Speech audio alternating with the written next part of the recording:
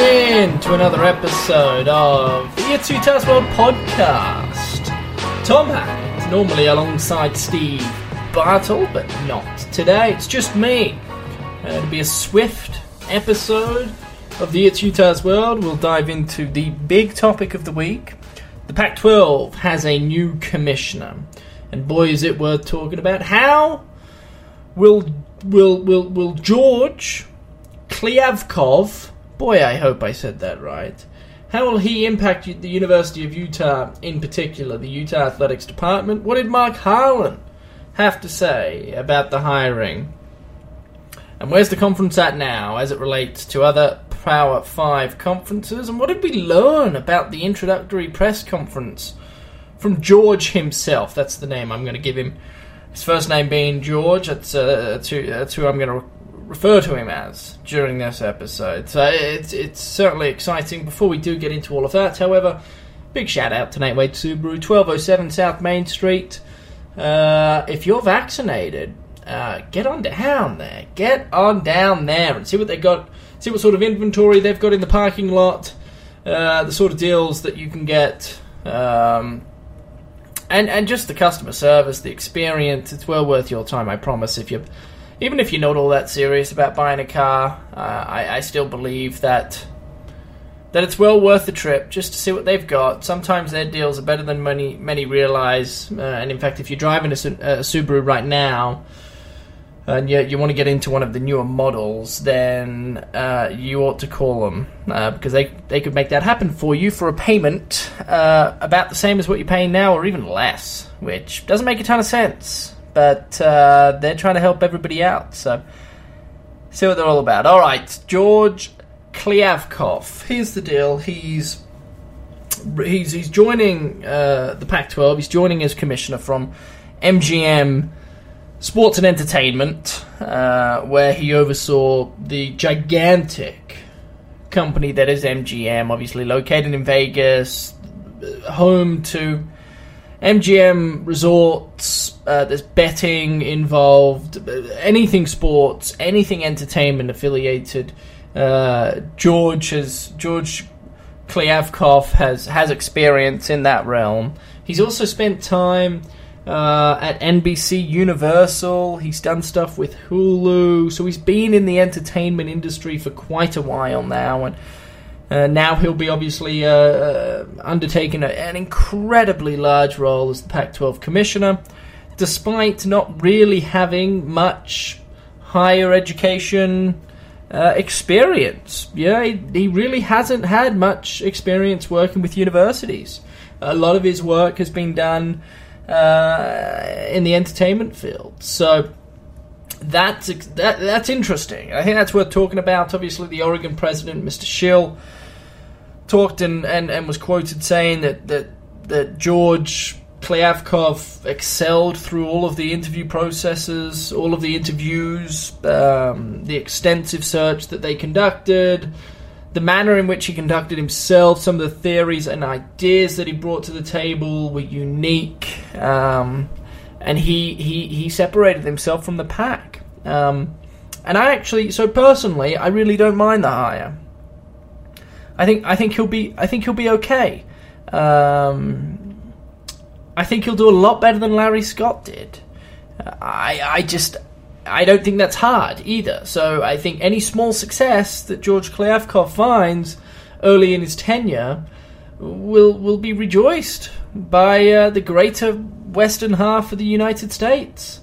And he has a lot of big tasks that he needs to handle early in his tenure. He signed a 5-year deal. He's as of right now working with the Pac-12 alongside Larry Scott to ensure a smooth transition of power within the conference. And then on July 1st, following Larry Scott's final day on June 30th, George Kliavkoff receives the keys to the kingdom. It's all him. And I think I'm just intrigued to kind of understand what are some of the immediate changes he's gonna do. He mentioned that before he does anything, he's just gonna listen. I imagine he's gonna travel to hopefully every university within the Pac-12, meet with chancellors and presidents and athletic directors and coaches and hear what they have to say. What do they want? What do they need? What do they like? What don't they like? I mean, you need to know all of these things as a commissioner to then be best educated to make a decision. And if he does what he says he's going to do, then I think that's a very wise decision by George Kliavkoff. I think he'll be putting himself in a position to succeed if that's the case. Because at the end of the day, the institutions, the people in charge of universities and athletic directors and coaches, people that make big decisions on the daily to further progress the health of their university, they're the ones that know what's going on the daily. You know, what are the challenges of Mark Harlan's job? What would Coach Whittingham like from a conference standpoint to further progress his program and other programs around the conference? I mean, it's just they're the people you need to speak to, and then once you've spoken to them, you can make an educated decision. And obviously there are a few decisions that need to be made right off the bat. Television rights and a new television deal is just around the corner. So how are you going to navigate that mess? Larry Scott was never able to figure it out. There's a large chunk of the West Coast that still cannot watch their beloved university compete in any sport because the Pac-12 networks is just not widely available for everybody, and that's ludicrous.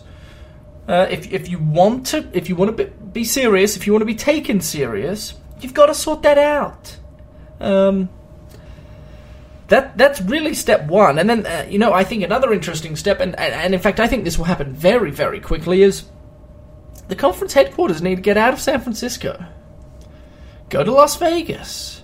George Kliavkoff, I'm sure he's still got a home in Vegas. His family's probably all out there. He knows Vegas as well as anybody, I'd imagine, given his history with MGM. Move to Vegas. The outskirts of Vegas. You don't need to be on the Strip necessarily, but just on the outskirts. You can own a ton of land, rent will be cheaper, there's a ton of stuff to do for incoming visitors and guests that you need to host. You're never going to have a problem finding them a hotel to stay in. Restaurants are plenty. Nightlife, whether it be restaurants, bars, clubs, whatever, it's all there for you. And then during the day, there's also a lot to do, whether it be just walking up and down the Strip or exploring Vegas. If you leave Vegas, you can go on beautiful hikes, play beautiful golf courses. The weather's always warm, generally speaking, oftentimes too warm, depending on the time of year. And then, of course, you can host the Pac-12 championship game in Vegas at the brand spanking new Las Vegas Raiders Stadium. And it would be easily accessible for fans, regardless of where they're coming from, within the Pac-12 to attend, because flights in Vegas are aplenty, hotels are often rather cheap, because they're trying to get you to gamble, and it just makes sense. The whole San Francisco thing doesn't. You spend an absolute arm and a leg on rent and mortgage. Pac-12 championship game's a joke.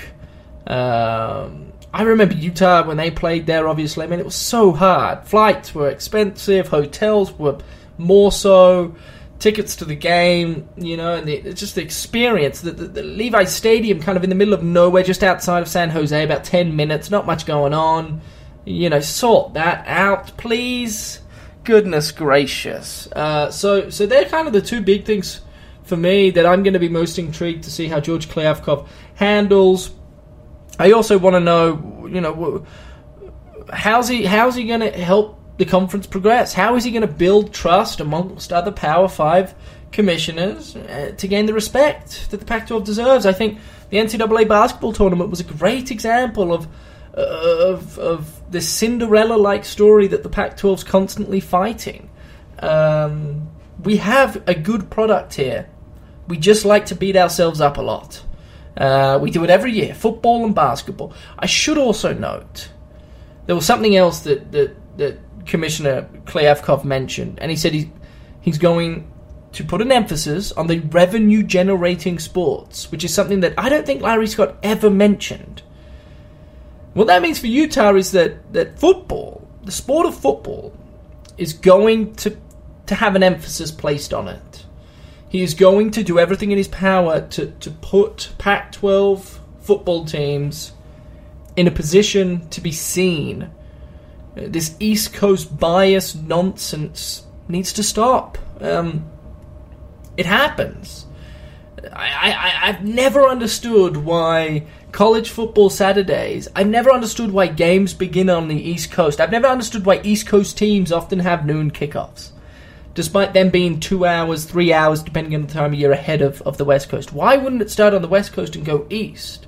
And so by the time, East Coast games are playing, West Coast people can watch them because they're back in time. And it's, as opposed to an 11 o'clock kickoff for a West Coast, for a Pac-12 game, if you're in New York City. Nobody on the East Coast is watching that. And if they are, they can barely see straight. It doesn't make sense as to why that's taken place. And I don't think Commissioner Klyavkov's going to change that. But boy, you can certainly help kickoff times. I just don't think it's healthy for the Pac-12 to constantly be kicking off at 11 o'clock Eastern Standard Time. It just doesn't make sense to me. And so hopefully he can have some sort of say. But he certainly needs the rest of the country to take notice. And for him to do that, kickoff times matter. And television stations matter. What sort of national broadcast is Utah and USC going to be on? What sort of television station is Utah, Arizona State going to be on? They're the games that are going to define the Pac-12 South. They're the games that are going to that are really quite meaningful, and so that they need to be on a platform for other people outside of Pac-12 fans to be able to view, because it's good football as well. It's good football. It needs to be watched. So it's fascinating. I'm really excited. To be fair, I don't know if he's going to be good. I don't, and there are people out there that'll say on social media that they think he's going to be great. The bottom line is they just don't know, because this guy, very few people know who he is, and so he doesn't have much experience in the field. He's had success at other stops, which is promising. And I'm sure if you speak, or at least I hope if you speak to people that have worked alongside him in the past, they would recommend him as a businessman, or at least that's what I hope. And if that's the case, which I'm sure it is, then of course he could do really well. But the bottom line is nobody knows, and that's kind of what's frightening, because he needs to do well. If he's another Larry Scott, the conference is over. The Pac-12 is irrelevant. It doesn't matter. Nobody cares. Nobody's going to take notice. In fact, if he's another Larry Scott, I wouldn't be surprised if the likes of Oregon, USC, Washington, maybe Utah, I wouldn't be surprised if they tried to leave. I would not be surprised one bit. So it's a massive, massive undertaking that Klyavkov is getting himself into. And to be quite fair, I can't wait to see how it all goes. I would imagine that for the next handful of months, it'll be reasonably quiet. But right before football season, I have to think that there will be news coming from the conference that changes are being made. And I'm fascinated. I can't wait. I'll do my very best to speak to Mr. Mark Harlan, to speak to Carl Whittingham, to speak to people at the University of Utah to see if he's made any headway. But until then, we must wait. We must be patient to see where it all unfolds.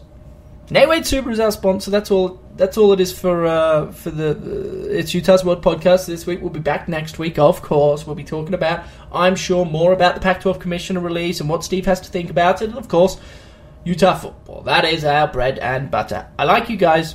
I like you guys a lot. I hope you guys enjoy your weekend. Play lots of golf. Say hi to friends and family for me. And, of course, don't do anything I wouldn't do. Bye.